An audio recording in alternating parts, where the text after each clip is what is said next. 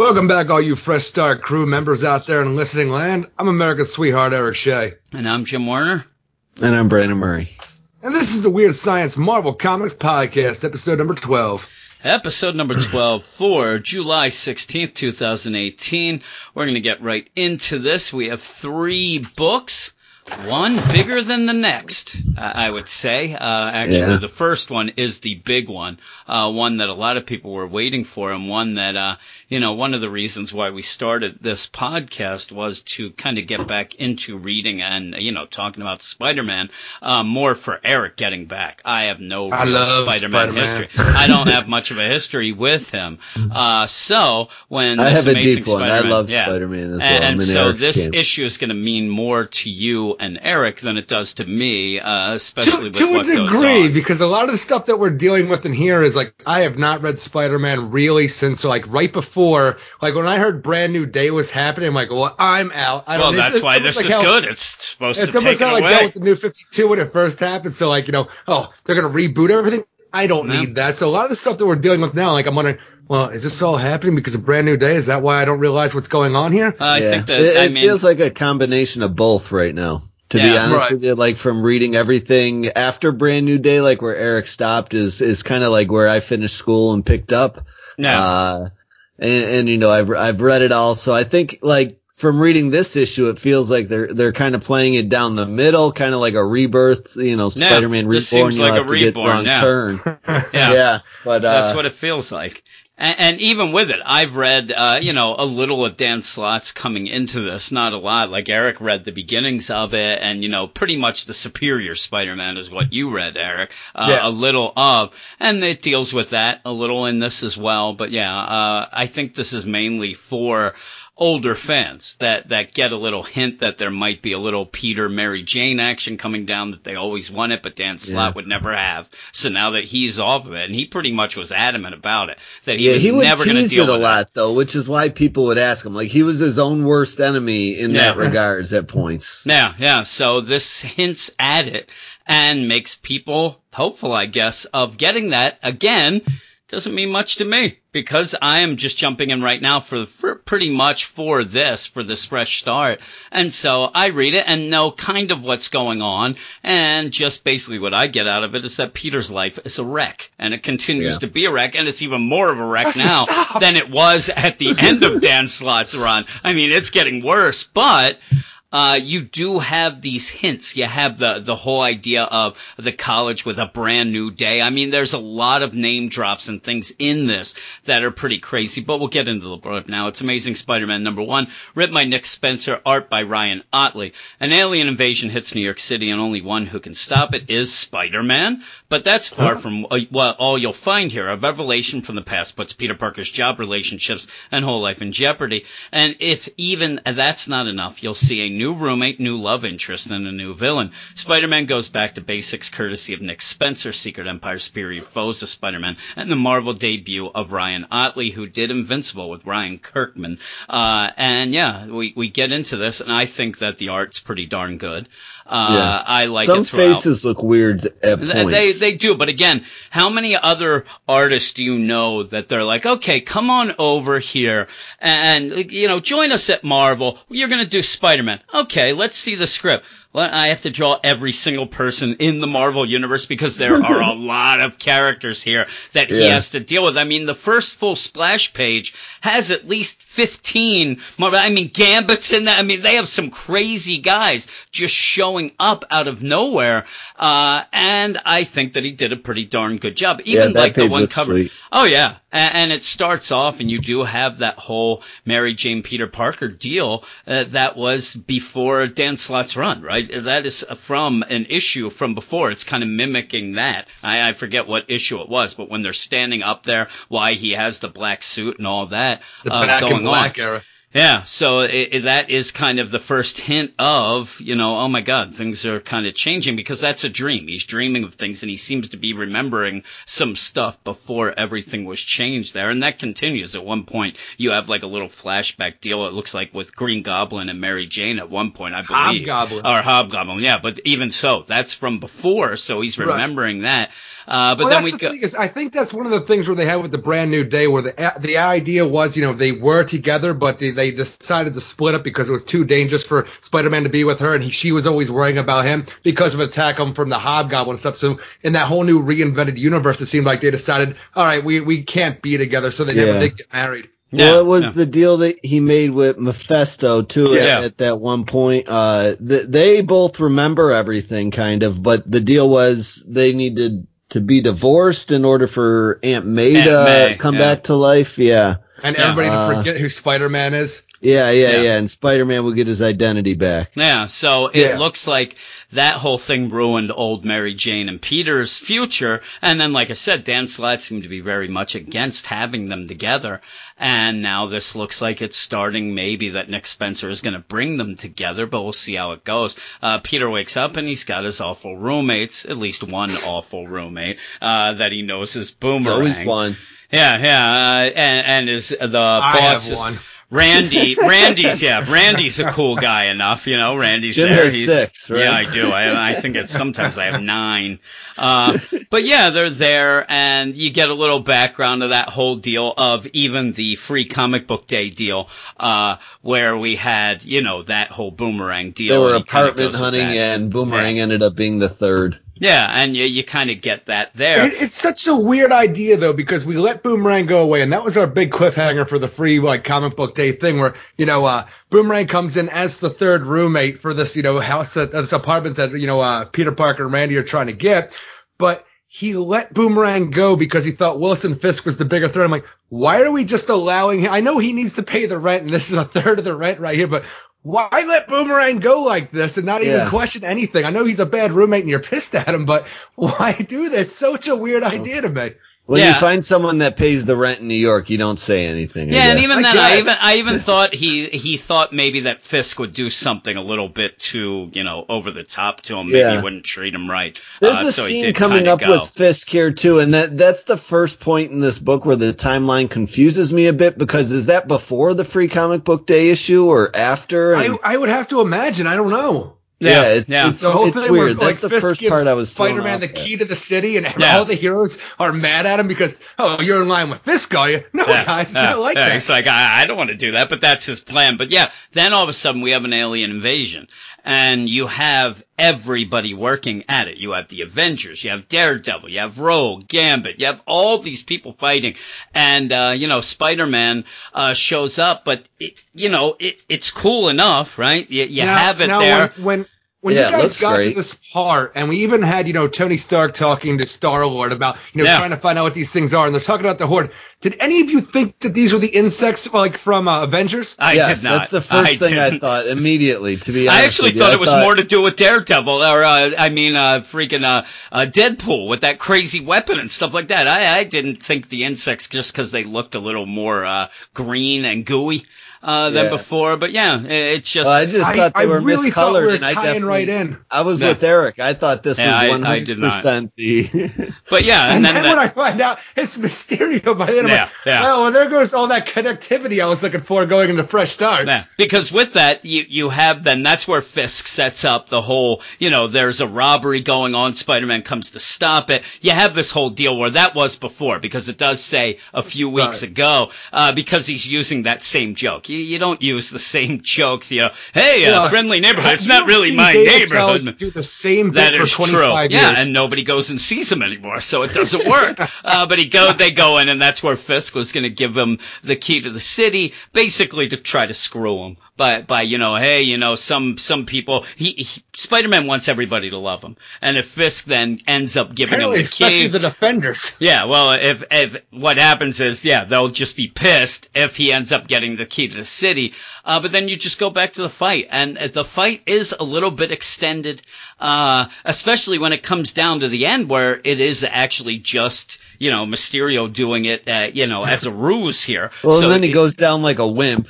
It takes no time at all whatsoever once Spider-Man kind of figures it all out. Yeah, and takes then he does. chance. But the big thing then is when he goes back to, his job. He's working as a science editor, and then he goes off to college, ESU, for a brand new day. That's their what they're calling this. Ooh, and out of nowhere, the way they have this is the Watcher app that's supposed to be like, it can check people who are fraudulent. And it ends up being Peter because he goes up as a test. They run a paper.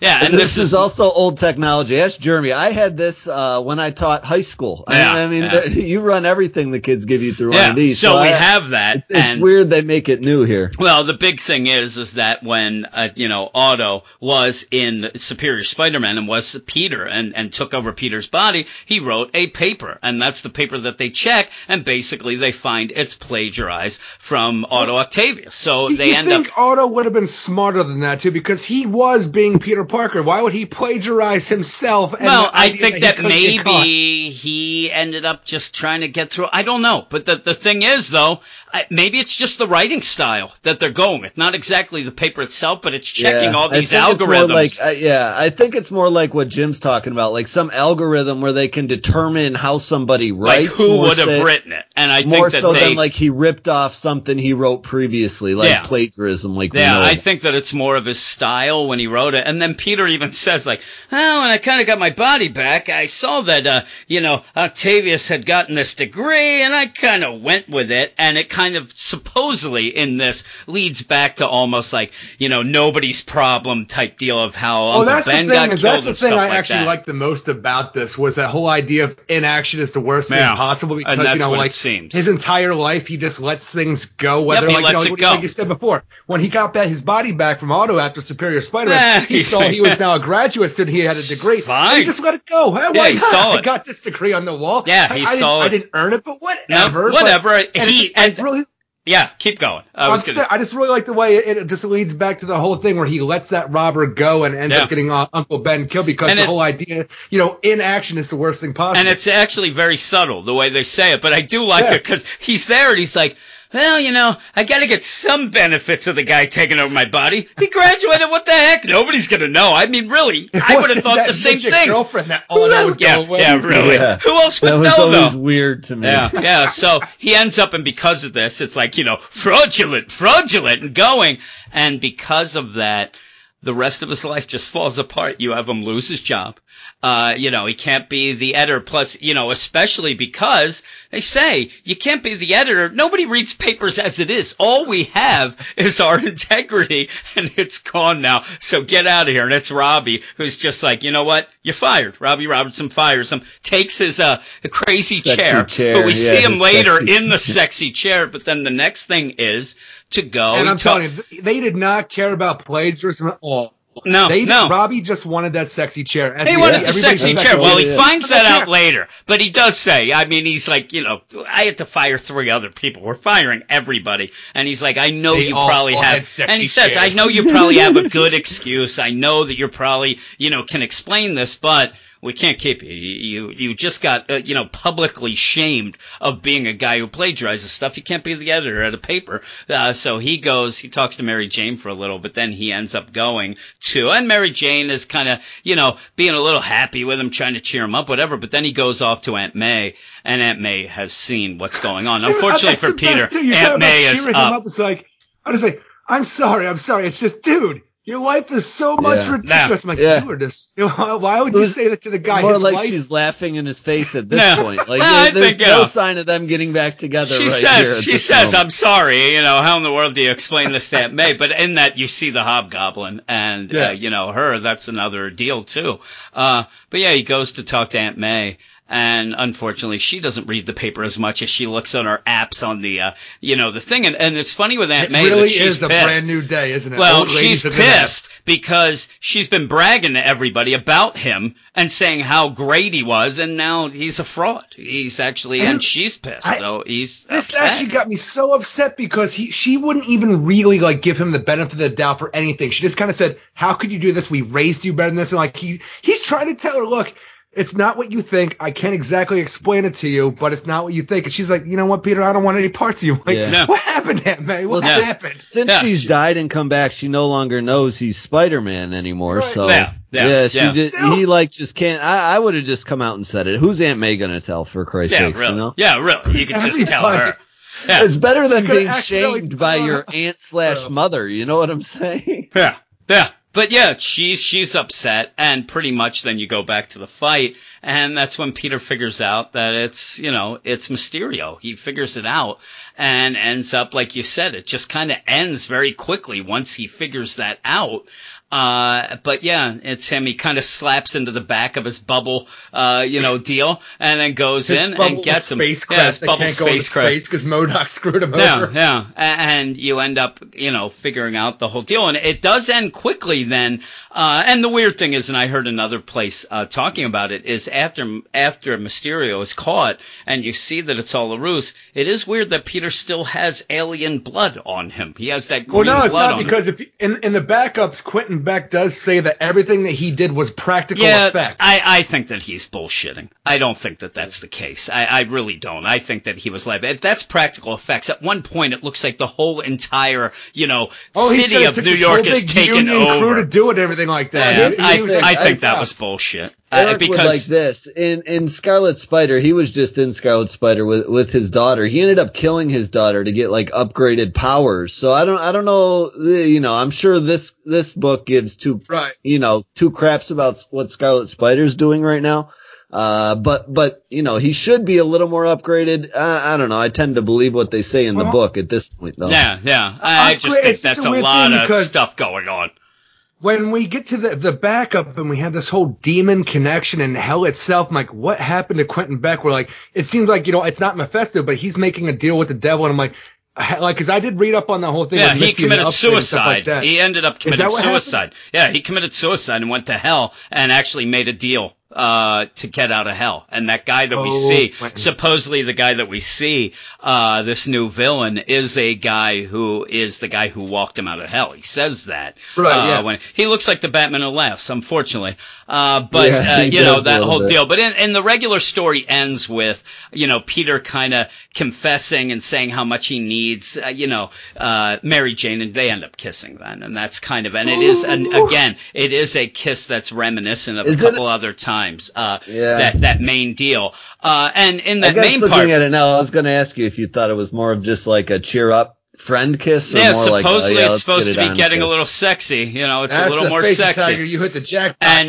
in it, there's a couple good jokes in the first part of the story. You have with Black, what's it called, Black Spider or whatever her name, Felicia, when they say bye Felicia, Black Cat. I mean, Black Cat. They have that. There's another line that they had that was a big pop culture reference line. And that was the thing, is because we had so much narration in this. I actually thought it dragged the book down because when we were earlier in the fight and he just said, he shows up, the defenders are looking at him like he's a sellout. And then he just goes over to Johnny Storm, and Johnny Storm is giving him the cantina, you better watch it. I'll be careful. You'll be dead. That one. That was the Star Wars deal. That was actually pretty funny. A Spider-Man Human Torch team up from there on. I'm like, because the rest of that narration, it is it is overly narrated. And I'm saying it is the disassembling of Spider-Man and Peter Parker's life. This whole issue to break him down before we can build him up again. It took so long with that narration to do it. I know it's necessary for what we want to do with the story, but I wanted to have fun with the Human Torch set at that point.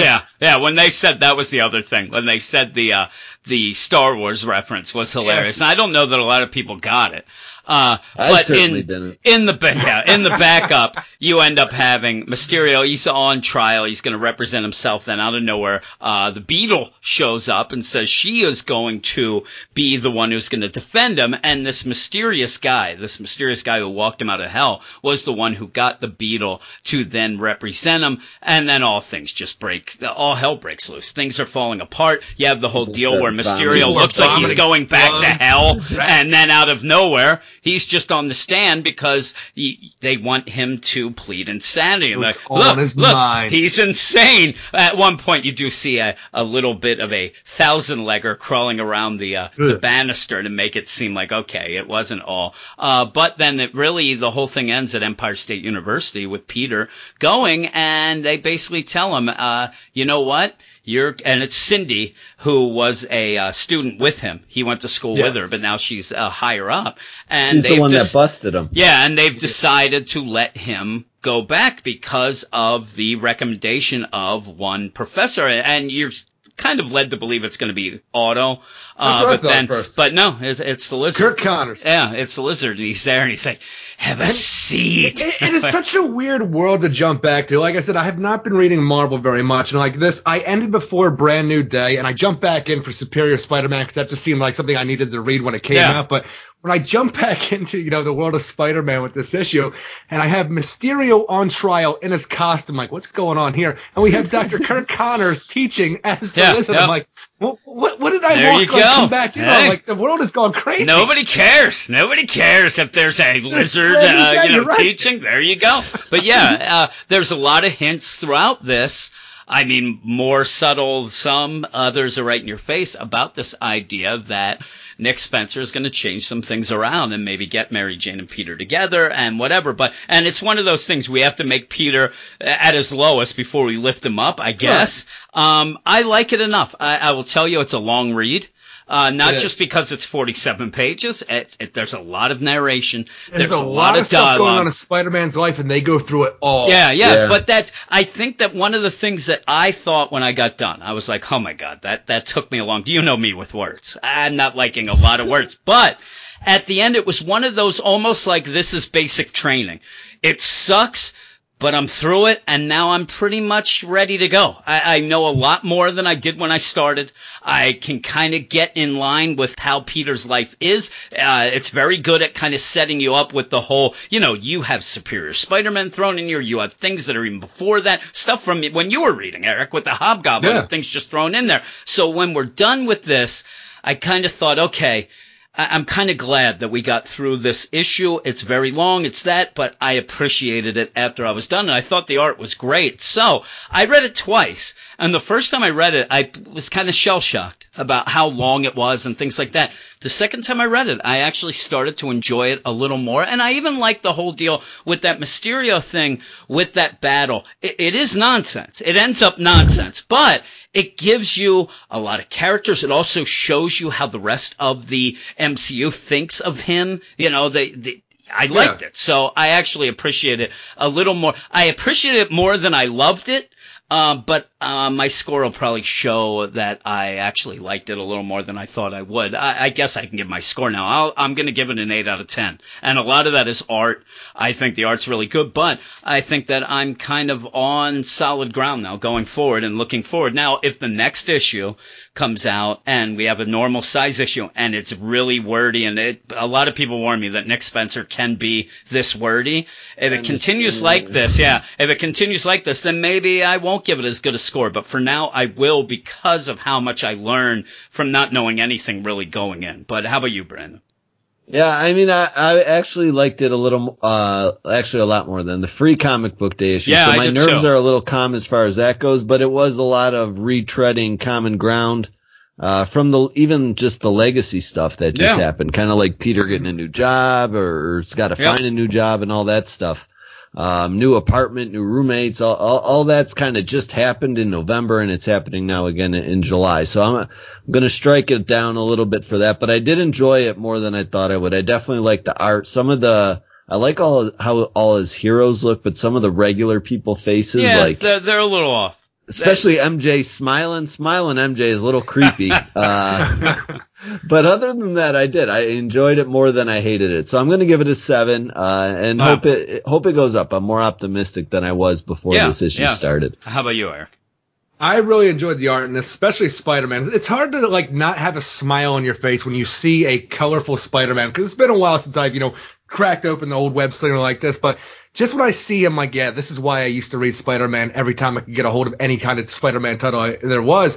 But I like everything we're doing with here with the whole deconstruction of Spider-Man, so we can break him down before we can build him back up again, and hopefully, retcon Brand New Day and just maybe even get the old continuity back, or just, merge them both. It must be Spider-Man Reborn, whatever we're going to go with. I'm excited for. I just thought this oversized issue number 1 was a little bit long-winded to get us there, because we have a lot of stuff, and I think they actually just spent too much time dealing with each individual thing, because I was getting bored at times, and I couldn't believe that for what, how much I enjoy Spider-Man and everything, I wanted to know from this. Like, oh, here goes all that narration again. But I think I'd give it a 7.5 out of 10 overall, because I do look forward to what's going on. I want to be back into Spider-Man, and they got me ready going forward for this. Yeah. So, even though I am diving head in, with an established story, with old continuity, the new continuity, this is a fresh start, because they're making sure that I am all the way filled in going forward. Yeah, and we're going to go to the next book, and I have a feeling that you guys aren't going to like it that much. Yeah. I have a little bit of a feeling. I know that Brandon's already, before this even started, I knew that he wouldn't like it. Hey, they don't say it. They only say HB. You mean they HB? say HB 1 point. X-23 number 1. Kid? Yeah, written by Mariko Tamaki, art by Juan Cabal. Cloned from a warrior raised as a killer, Laura Kinney has gone through hell and come out the other side as a hero. After a stint as the all-new Wolverine, she returns to her roots as X-23 to make sure no one ever has to go through the horrors she did. With her sister Gabby and their pet Jonathan in tow, I'm sure Brandon hates Jonathan as well. X-23 forges her own destiny in this new series by Mariko Tamaki. Hulk, Hunt for Wolverine, Claws of a Killer, and Juan Cabal, all-new Wolverine and Elektra. And yeah, you go with this, and I had been reading all-new Wolverine up until a point. So I do know the characters. I kind of know what's going on, but really all you have to know about them is that Laura is the clone of Wolverine, and Honey Badger, Gabby, is the clone of Laura. And you go and with this. If you don't know that, you'll know it by this, because they say it about 17 times. Yeah, they do, because that's the main important thing. And basically, they are going, and it's a weird deal, because a lot of people like the all-new Wolverine book and wondered why it's a shame it had to end. Well, Wolverine's going to come back, so you can't have all-new Wolverine. You got to get her back to X-23 and basically have her and Gabby going off and trying to stop anybody who's doing any sort of cloning, any sort of crazy things like that. And yeah, this is a pretty... Basically, the most generic Wolverine story in the history of Wolverine type stories. This story is very basic. That's the problem. And I do like Laura. Wolverine's been stopping cloning of himself since his first story back in. Now, here's the thing.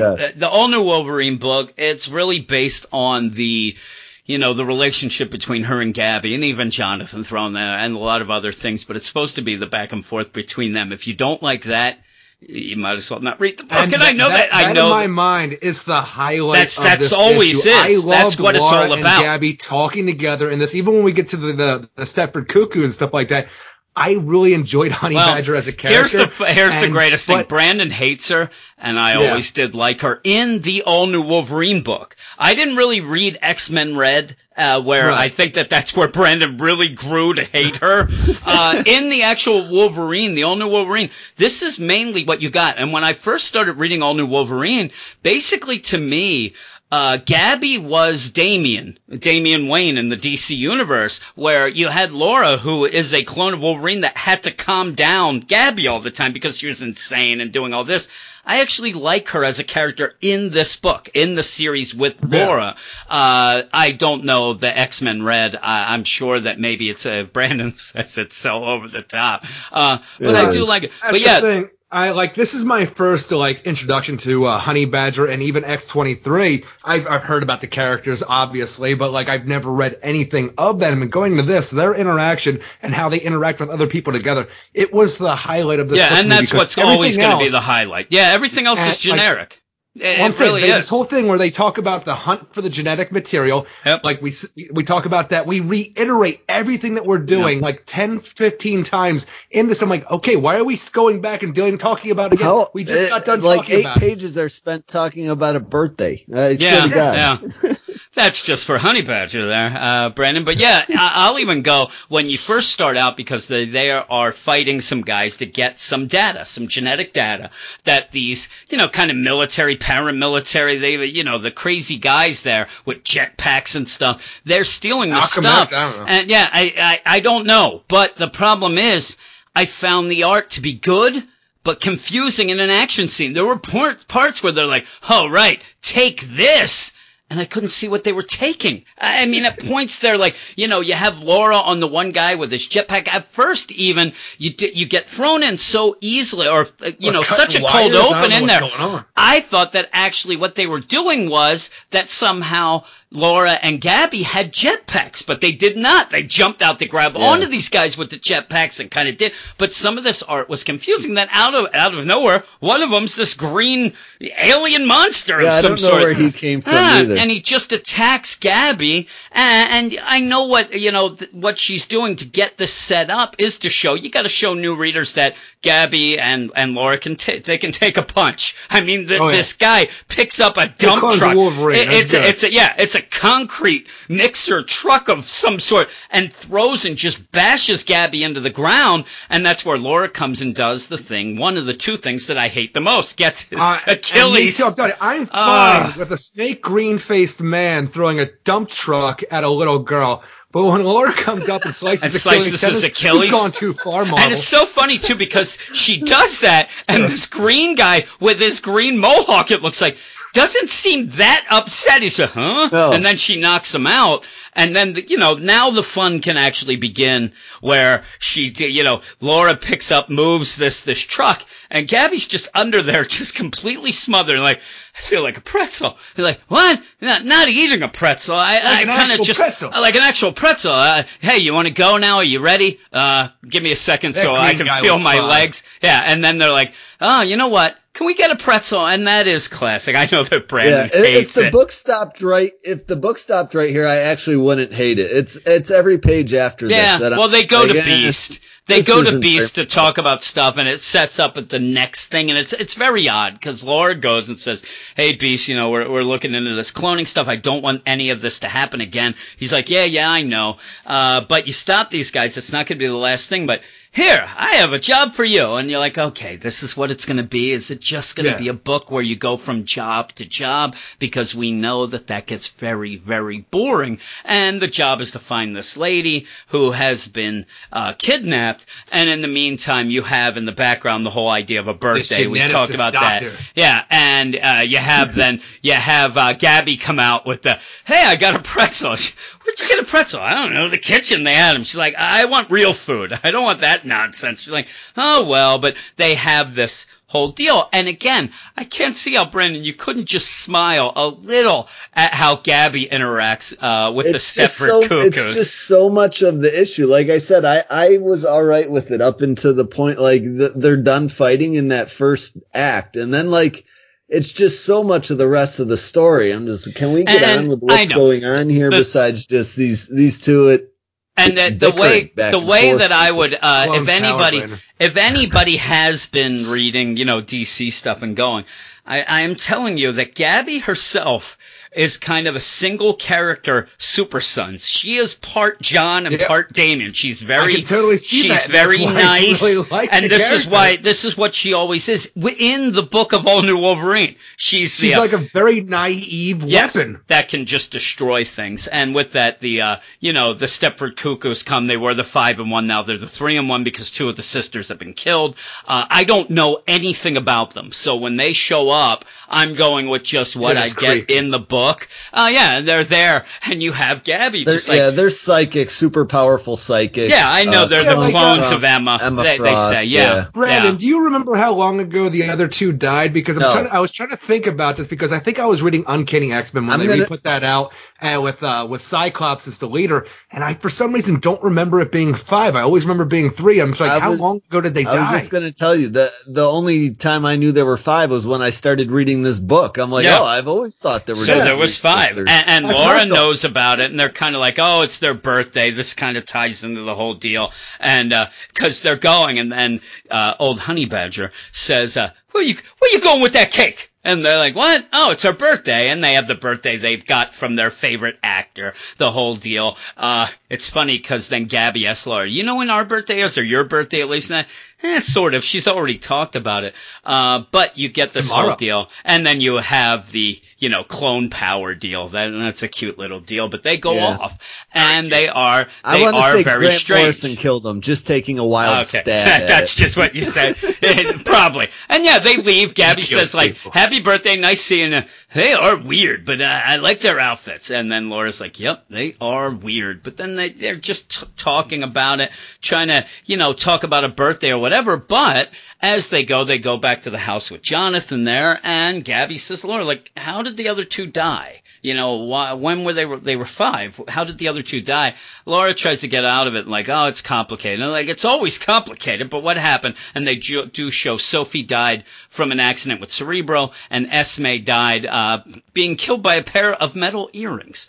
I don't know. Is that a connection to Magneto? What do we do with metal earrings? Yeah, I don't know. Is she allergic to metal? Like people are allergic to peanuts and just be. like or vegetables. But yeah, you have this whole deal, and now pretty much the book then shifts off to the Cuckoos. To creepy, who go, and they're the ones who ended up kidnapping Helen Marks, Dr. Helen Marks, that Beast is wanting to find. They are controlling her mind so that she can kind of do these experiments because they're trying to bring back Sophie and Esme. It's not working. The bodies that they cloned it's not taking, so they're having a lot of problems. We spend a lot of pages then going through talking about this whole idea that, their bodies aren't working, their immune system's shutting down, they're old before they should be, but why can't we just clone new bodies? They just tell us that they can't after saying a bunch of other stuff, but I don't know why, except for they say we can't. Well, I don't know thing. It's weird because they say we can't because we're dying, and I don't know that even though they are the 5 in 1,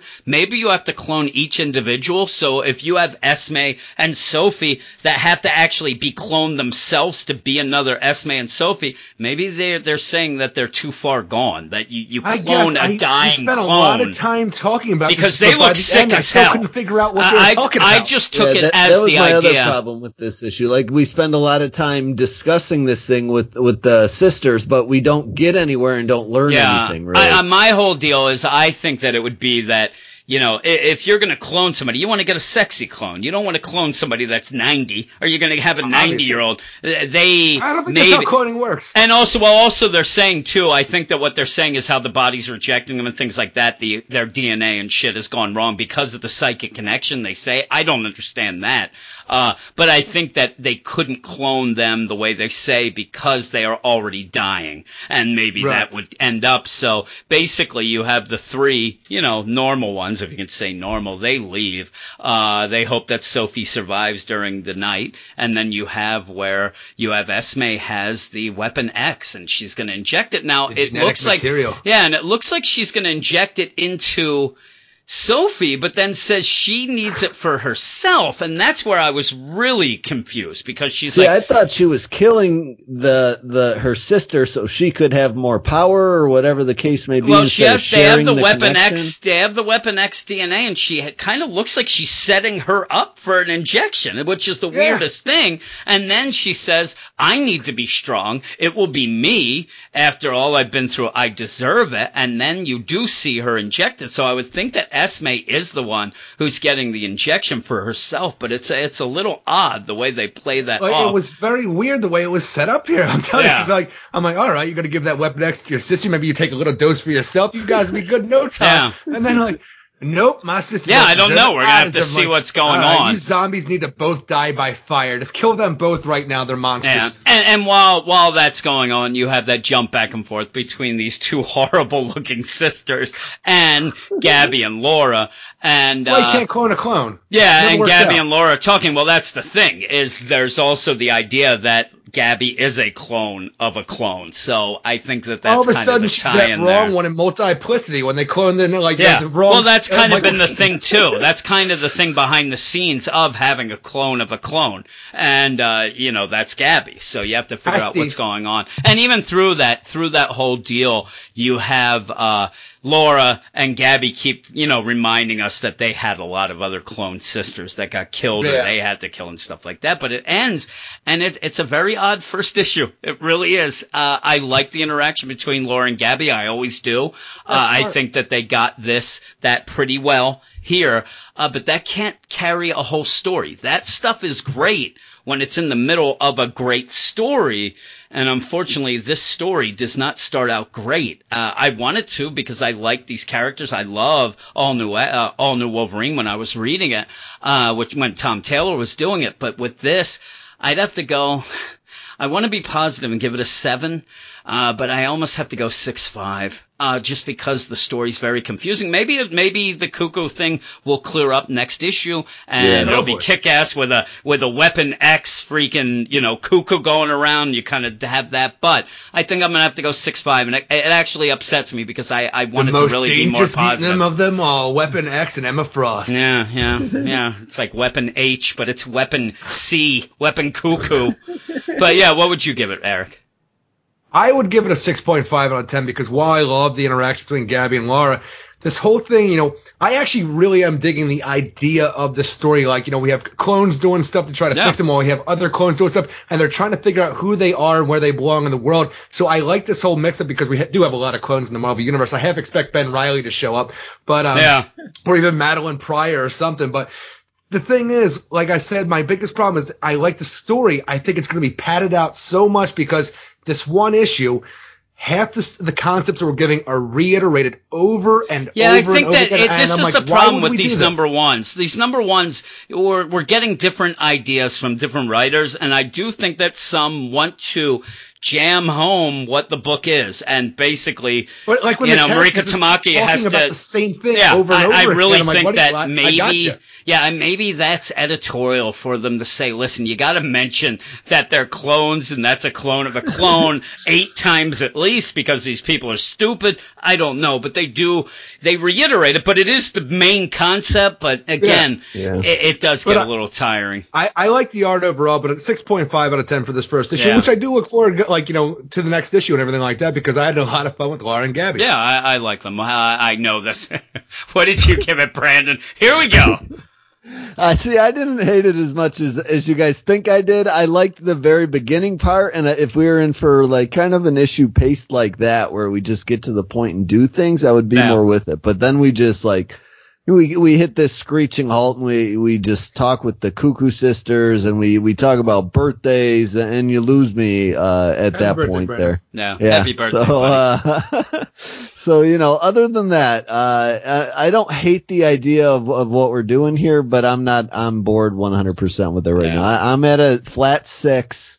Okay. And I don't know. Can we just get a little less back and forth unless it's story related like this birthday nonsense? Well, here we go. I now realize that part of the title of this podcast is Brandon Hates Birthdays. So I hope your daughter does not hear this. I don't know why you hate birthdays. I like birthdays where there's cookie cake. You like the cookie cake. I saw no cookie cake minus another half point, so 5.5. Cookie cake is the most nonsense thing I've ever heard in my life. Cookie cake isn't special. I can have a cookie cake right now. Oh my goodness! I'll eat a whole cookie cake. How dare you? Here we go with the last book of the night. I hate the thing though that they keep saying, happy birthday, happy birthday, happy. That's not a song. I hate that. That's not a song. Just get the rights to the song. Happy birthday, happy birthday, happy birthday over and over is not a song. They just go happy birthday, happy. I actually way back when I worked at Bonanza in college, they wanted to start doing that whole birthday deal, and they did leave it to me to come up with a birthday song because as you're saying, you're not allowed to sing happy birthday. If somebody finds that out, you have to pay buku bucks. Did you rip off the Beatles? As they say. No, I think I just did something that was like, happy birthday, birthday, happy. It was stupid. It took me like 3 seconds. And then there was some clapping and maybe a huh at the end. People seem to like it. It was like, happy birthday. They seem to like it. If anyone ever does that to me, I just get up and start walking to the bathroom. We're at Bonanza, and people would come out, and this is at West Virginia, people would come out of the hills in their Sunday finest, which pretty much was anything before 1942. They'd come down and say, put on my good flannel for this. It does not matter what you're singing as long as you're giving them free food. And that's what they were doing, so they didn't care about the song. But we're going to move on to the last book of the night. That is Deadpool #2. And obviously that came out last week. This was the one that we carried over because we had a bunch of books last week. So we're going to catch up with this now. And it's Deadpool #2, written by Scotty Young, art by Nick Klein. And the solicit says, Cosmic Calamity, a strange and powerful being from outer space is coming to destroy Earth. But why? Who cares? Deadpool is totally going to murk it to death. Take it, space nerd. That's the right thing to do, right? And Wade can do it, right? And there totally won't be any repercussions, right? I got a lot riding on this. Of course, they have to have goofy solicits that make me sound like a jerk. I said to Eric that I had read this last week, and I told him that I really liked it. And if you remember, I did not like the first.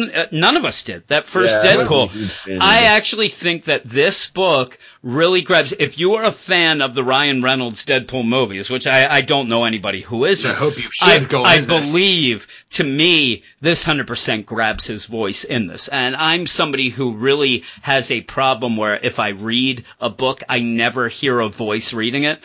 Might be the first, because there are points when I can actually hear Ryan Reynolds. I know the point where you can hear it, because as soon as he goes, Ronnie, you mother, I'm like, right there, it's Ryan Reynolds. That's it. Right when he says that, when they're talking, Ronnie, you mother. And it's, don't you talk bad about Notting Hill? I like this. It starts off where you actually have it looks like the Champions team fighting the Juggernaut. And they're having some big problems there. And they're wondering where the Avengers are, and they are meeting with Deadpool, actually, because this crazy Sentinel, retarded Sentinel. Yeah, the Regurger has shown up, and they have been told that the only person who can stop it, and this is in the first issue, the only person who can stop it is Deadpool as a weapon that could do this. So they go, and you have a Ready Player One knockoff movie they're talking about. You have, Deadpool mentions Chris Farley, which gave me a smile. We have a lot of they're eating at Cock of the Walk. That was so cool. Yeah, that's basically, and like, he's throwing shade at probably Brandon's favorite sneakers, British Knights, the BKs. Yeah, no, I had the LA Lights. I had those for a period of time. So you have a lot of pretty good dialogue and very Deadpool-esque dialogue, but it comes that Captain America's come to greet Deadpool. He turns around, tries to smash him. He ruins his sword, and then just takes off running. And as he's running, he throws the sword at Cap's face first. Yeah, and it hits off his face, and Cap's like, really? And as he's going, he's yelling for Code Red, burn code to Negasonic Teenage Warhead, who's there at the office, and she's just sitting there playing on her phone. She doesn't care what he's doing. It's such a weird idea that we had the Avengers. Yeah, like, Deadpool is different now. He's back to being a merc. He has wiped his mind of everything he's done with these heroes before, but just the idea where all of a sudden he's going to open fire on all of the Avengers and just a whole out fight and tell Negasonic burn all the files, which in my mind there are none. There are none. No, that's what I thought. There's no files. He's yelling. She wants him to burn weapons or something like that. And even at that part when he's going to yell at Ronnie, and because Ronnie says something bad about a Hugh Grant movie, basically Notting Hill, and he's like, you say anything about Notting Hill one more time. And that's when Cap from behind him's like, we could all agree You Got Mail is a lot better of a romantic comedy, and that's where it causes Deadpool he doesn't even know who it is. He just turns around. Anybody who says You've Got Mail's better, he's going to kill. But that while this goes on, the Sleepless in Seattle is the superior of those two. Yeah. Well, I had a lot of laughs, but I'm telling you, when I realized that Cap had thrown his shield, hit Deadpool, and slammed him into the Hell Charger, I thought that was the best thing I had ever seen in my life. I was laughing so hard that the Hell Charger gets destroyed.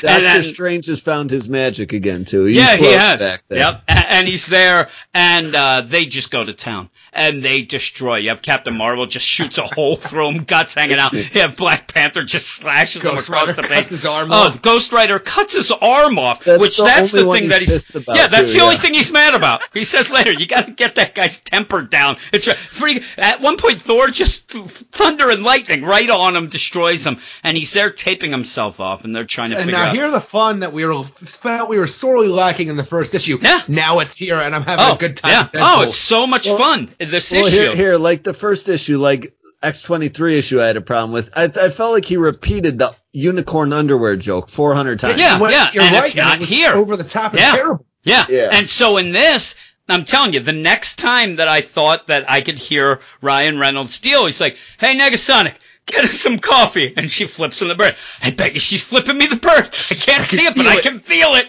And I'm like, it's so good. Why wasn't the first issue this much fun? I'm having so much fun with I had this so book. much fun with this. I told Eric last week, I read it, and I said, you're going to love it. It's so much fun. And they just said, listen, you have to get this weapon. We were told you have a weapon, you can stop this regurgitator deal. And Dropping the regurgitator. Yeah, and his whole deal is like, well, listen, I have a grossest memory wipe. celestial of Oh, them yeah, all. it's just disgusting. He's like, Oh, I have yeah. this memory wipe. I don't really remember things, but okay, what we're going to do is you have to hire me, and then I'll do it. And even then, he's like, so, it's settled. You're hiring me to kill this guy, right? And they're like, no, we're not hiring you. Yeah, We're not I got paying you you. money to kill And he's somebody. saying it. I get it. Wink, Plausible wink. deniability. The Avengers not hiring me to kill anyone or anything. Wink, wink. Am I right? And he's hitting there with Iron Man. Like, no, you're not right. No winks were winked. And he said, oh, okay, I know. I get it. I know what you're going with. It made me laugh the whole time. And they get so fed up. Iron Man pulls the repulsor out on him. He's ready to blow his face off. Yeah, he's going to blow his face off. And then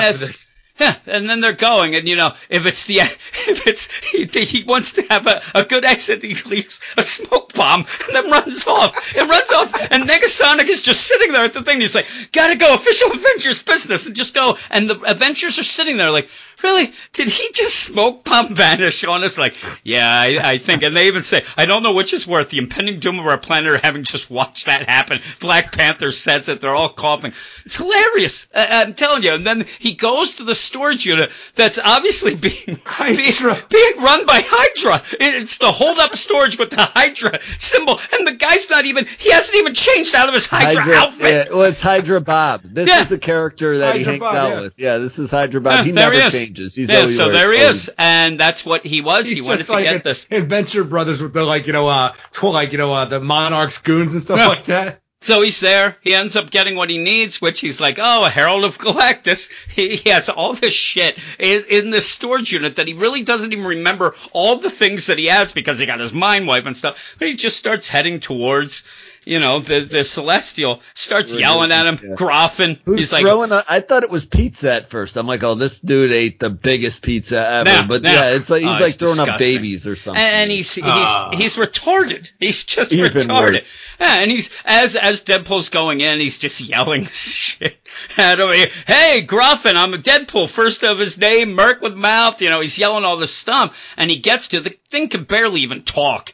And he's like, all right, he's going to deal with it, and basically pulls out this little, 1950s it looks like ray a gun. tiny cricket from I was Men in just going to Black. say, the noisy cricket, wasn't that what it was Noisy called? cricket, yeah, that's what it is. He pulls it out, and it's not working. And he's right there at the guy's mouth. And he's like, I'm done. And it says to be love continued. the makeshift freaking Herald of Galactus surfboard he made. It's a surfboard he made with a big engine on it. Yeah. It's like a surfboard with a gigantic, it even has little fans on the side and a big motor. And he's going, I like when he's, Herald of Galactus. There he goes. He goes off with it. It made me laugh. This whole issue actually made me laugh. And maybe, I was actually a little sad when it ended. I was like, oh, not there. I want 5 more pages. I think that this is my favorite issue that we've done so far on this podcast. I like it that much. And it's just a goofy Deadpool issue. But boy, from that first issue to this, oh my God, I don't know any time that I've ever read a progression of one issue to the next, how good, how much better the one issue is, especially starting a series. I don't know what was going on that first issue. It was just so, remember we had the 3 stories and none of them were really that funny. Like you said, you had the unicorn thing stuff. Too. They murdered, they did all those origins. Goodness gracious. I'm telling you. And then the stuffies.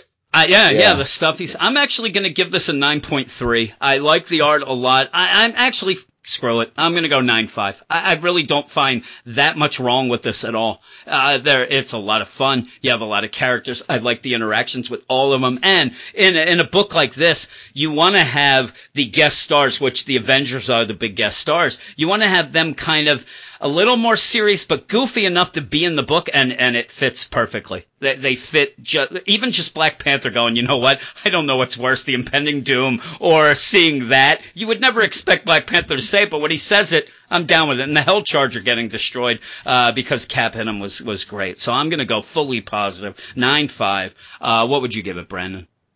Yeah, I'm not that positive. I give it an 8, which is a lot higher score than we gave it last time. That's like 3 or 4 points higher. Yeah, I'm telling you, I'm going to just go by what we've gone so far, and this was the most fun I had since we've started this podcast. I really dug the comedy. I hope the story kind of stays paced like this. Like I said, the only downside to really this issue, other than kind of the Cap and Avenger meeting kind of lingering maybe a page too long, was just it ended too soon. But like even the last cover has like a shout out to 90s comic covers. There's the Deadpool face in the bottom left corner. Like they used to do the Spider-Man face and stuff. Yeah. I don't know. I just really liked it so far. It's definitely one of the better superhero comedy books I've got my hands on in a long time. But 8.0 with, being very optimistic about future issues. Definitely. All right. What about you, Eric?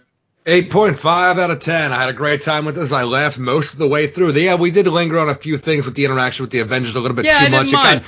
But and the thing is, I like the art with Deadpool. For some reason, everybody else, it wasn't like really hitting with me as much as like Deadpool. I think looks amazing in this, but when we have like Iron Man or Cap or even like for some reason, like they look okay. I will say one thing: the regurgitator on the last page looks sweet. Yeah, it is a little. The coloring's a little washed out, and I will tell you, it is a little more gritty looking. Some of the other things than what I would imagine, but I still liked it.